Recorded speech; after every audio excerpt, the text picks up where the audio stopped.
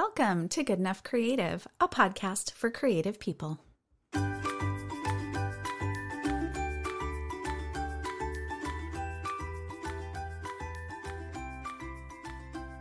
Well, hello there. Thank you so much for joining me for the very first episode of Good Enough Creative. I'm your host, Marie Green, and today is launch day. In honor of day one, we're talking about getting started. More importantly, we're talking about what holds us back from taking that first step. If you've always wanted to take up pottery or jewelry making, or maybe start a woodworking business, or you just want to push yourself to try new things in your favorite hobby, today's episode will help you figure out what might be holding you back and how to push past it. Maybe you can relate to this. You have tons of ideas for projects, but you don't quite know where to start or with which one. Or maybe you have one very specific new idea that keeps tugging at you, but you don't feel ready to dive in. Or maybe you're a little nervous about what other people will think. There are a lot of what ifs when it comes to starting something new, especially creative projects, because they rarely involve a straight line from point A to point B. Creative work is filled with detours. Even when we've done everything we possibly know how to do to prepare, there are always surprises. If you can relate to that feeling of wanting to take that first step, but finding yourself getting stuck, then today's episode is for you. Today, I'm sharing 5 reasons you might not be getting started and what to do about them. Reason number 1 is disapproval. A friend of mine had an awesome idea for a new creative side hustle. She shared her plans with a close friend. By the way, I have a few thoughts about sharing our ideas with people in our inner circle. We'll talk about that more another time, but it can be a little bit risky, right? So her idea was totally exciting to her. She'd been putting some thought into it and really eager to start. And so when she shared it with a friend, she was really surprised when it was met with skepticism. She went from feeling thrilled about this new idea to feeling totally defeated and doubting herself. Maybe it wasn't a good idea after all. I don't know about you, but this kind of thing happens to me all the time. And I bet you're nodding because it's probably happened to you too. People love to tell us why things won't work, especially when we're talking about something creative or a little bit daring or new or risky. Here's why I think that is. First, when our own creativity is repressed and we don't feel like we're allowed to show up in the world in that way, we're less likely to support others who are trying to express their creativity. Behind every naysayer is a dream that got crushed somewhere along the way. It's sad, but I think it's true. And though that disapproval feels like a blow, it has everything to do with them and probably nothing to do with you. I know it's really hard to remember that in the moment, but it's true. Second, as I mentioned before, creative ideas don't always have a clearly defined course from point A to point B. We spend a lot of time venturing into the unknown, and when we have enough of our own doubts going on in the background, raise your hand if you've ever had doubts about creative projects or really any venture you've tried to embark on. When we have our own doubts, hearing someone else's doubts do not help. Absolutely. But here's the thing. You do not need someone else's permission or approval to try something new. If you want to learn to paint or you feel inspired to put a pottery wheel in your garage, you go for it. If you have a burning desire to put your ideas into the world, don't wait for someone else to tell you it's okay. Having the desire is your permission slip. Got it? Number 2. Information gathering forever. I'm an information person, so I love data. I love to gather as much information as possible, but I also suffer from a severe lack of patience. Raise your hand if you can relate to that. So there's always a point where I decide to stop stalling and just go for it. I know that not all of us do it that way. Creativity is definitely a spectrum, and we come at it from many different places. But ask yourself this. Do you tend to get stuck in the information gathering phase and not actually hit the launch button?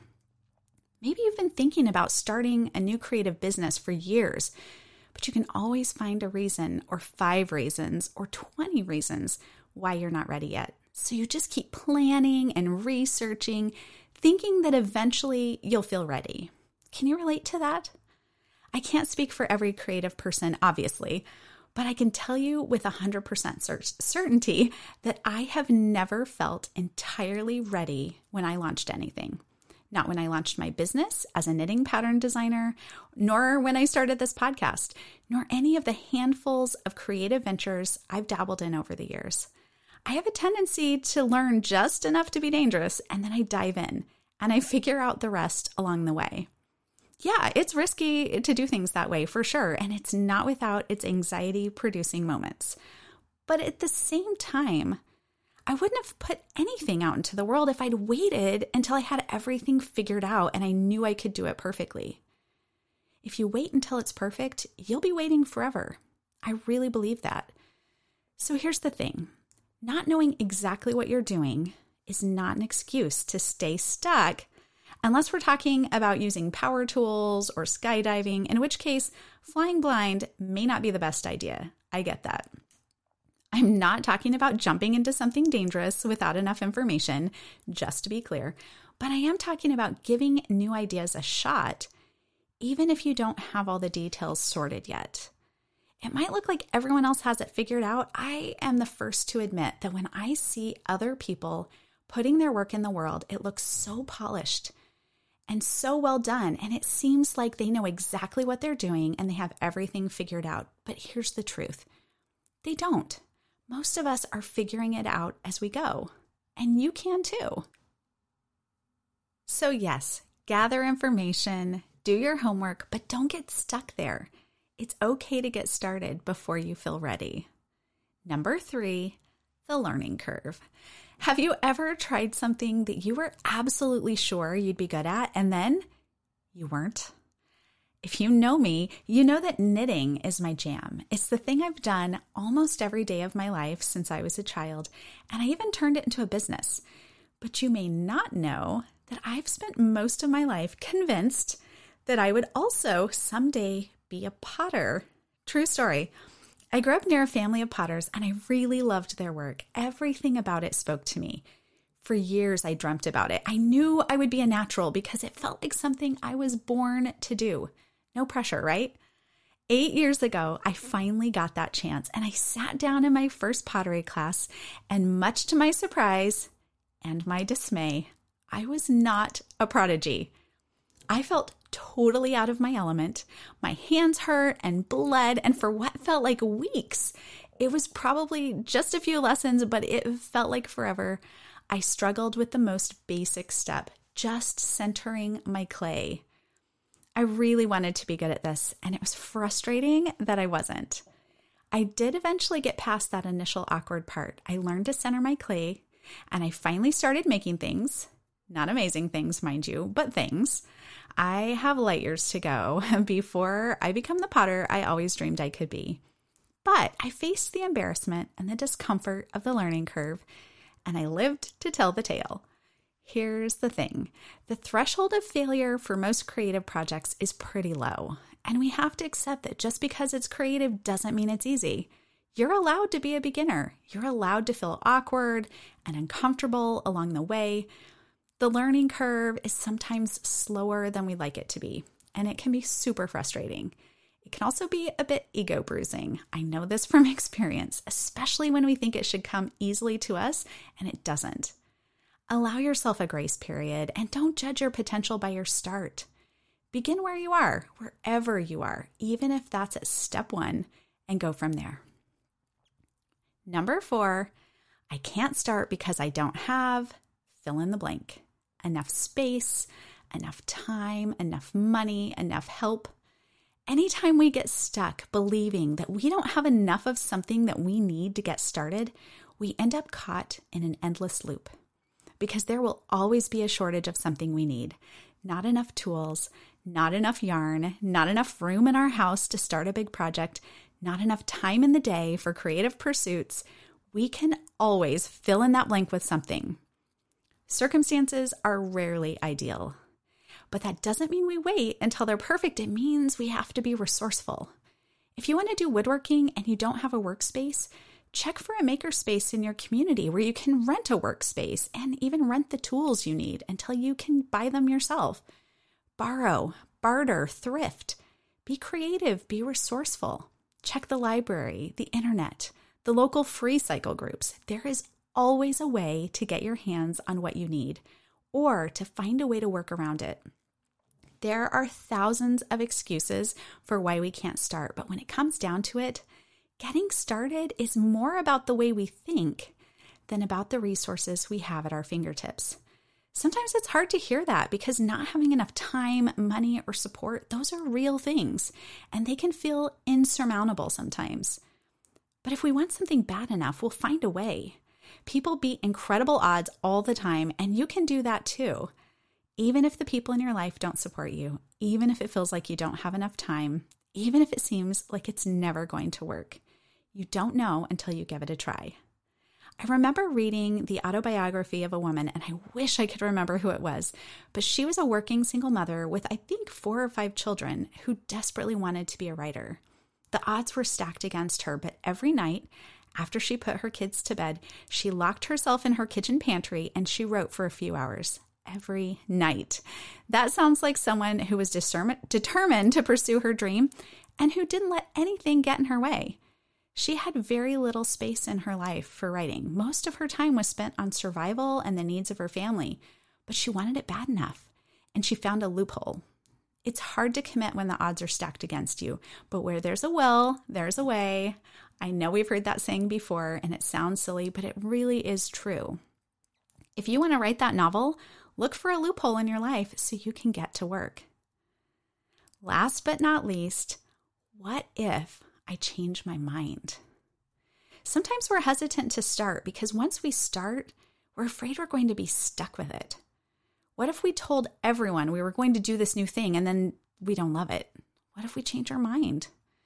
Here's the good news. You are allowed to change your mind. Easy as that. Just because you start down one path doesn't mean you can't switch lanes and go a different direction.